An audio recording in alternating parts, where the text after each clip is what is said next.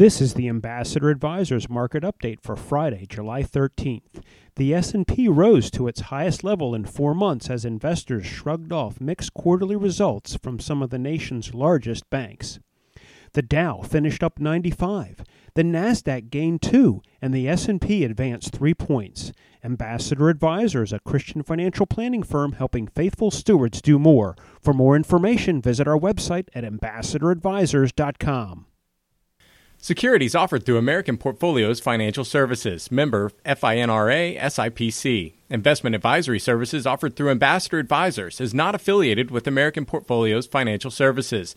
Information in this illustration has been obtained from sources believed to be reliable and is subject to change without notification. The information presented is provided for informational purposes only and not to be construed as a recommendation or solicitation. Investors must make their own determination as to the appropriateness of an investment or strategy based upon the specific investment objectives, financial status, and risk tolerance.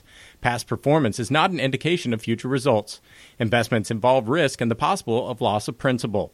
Any opinions expressed in this form are not the opinion or views of American Portfolio Financial Services.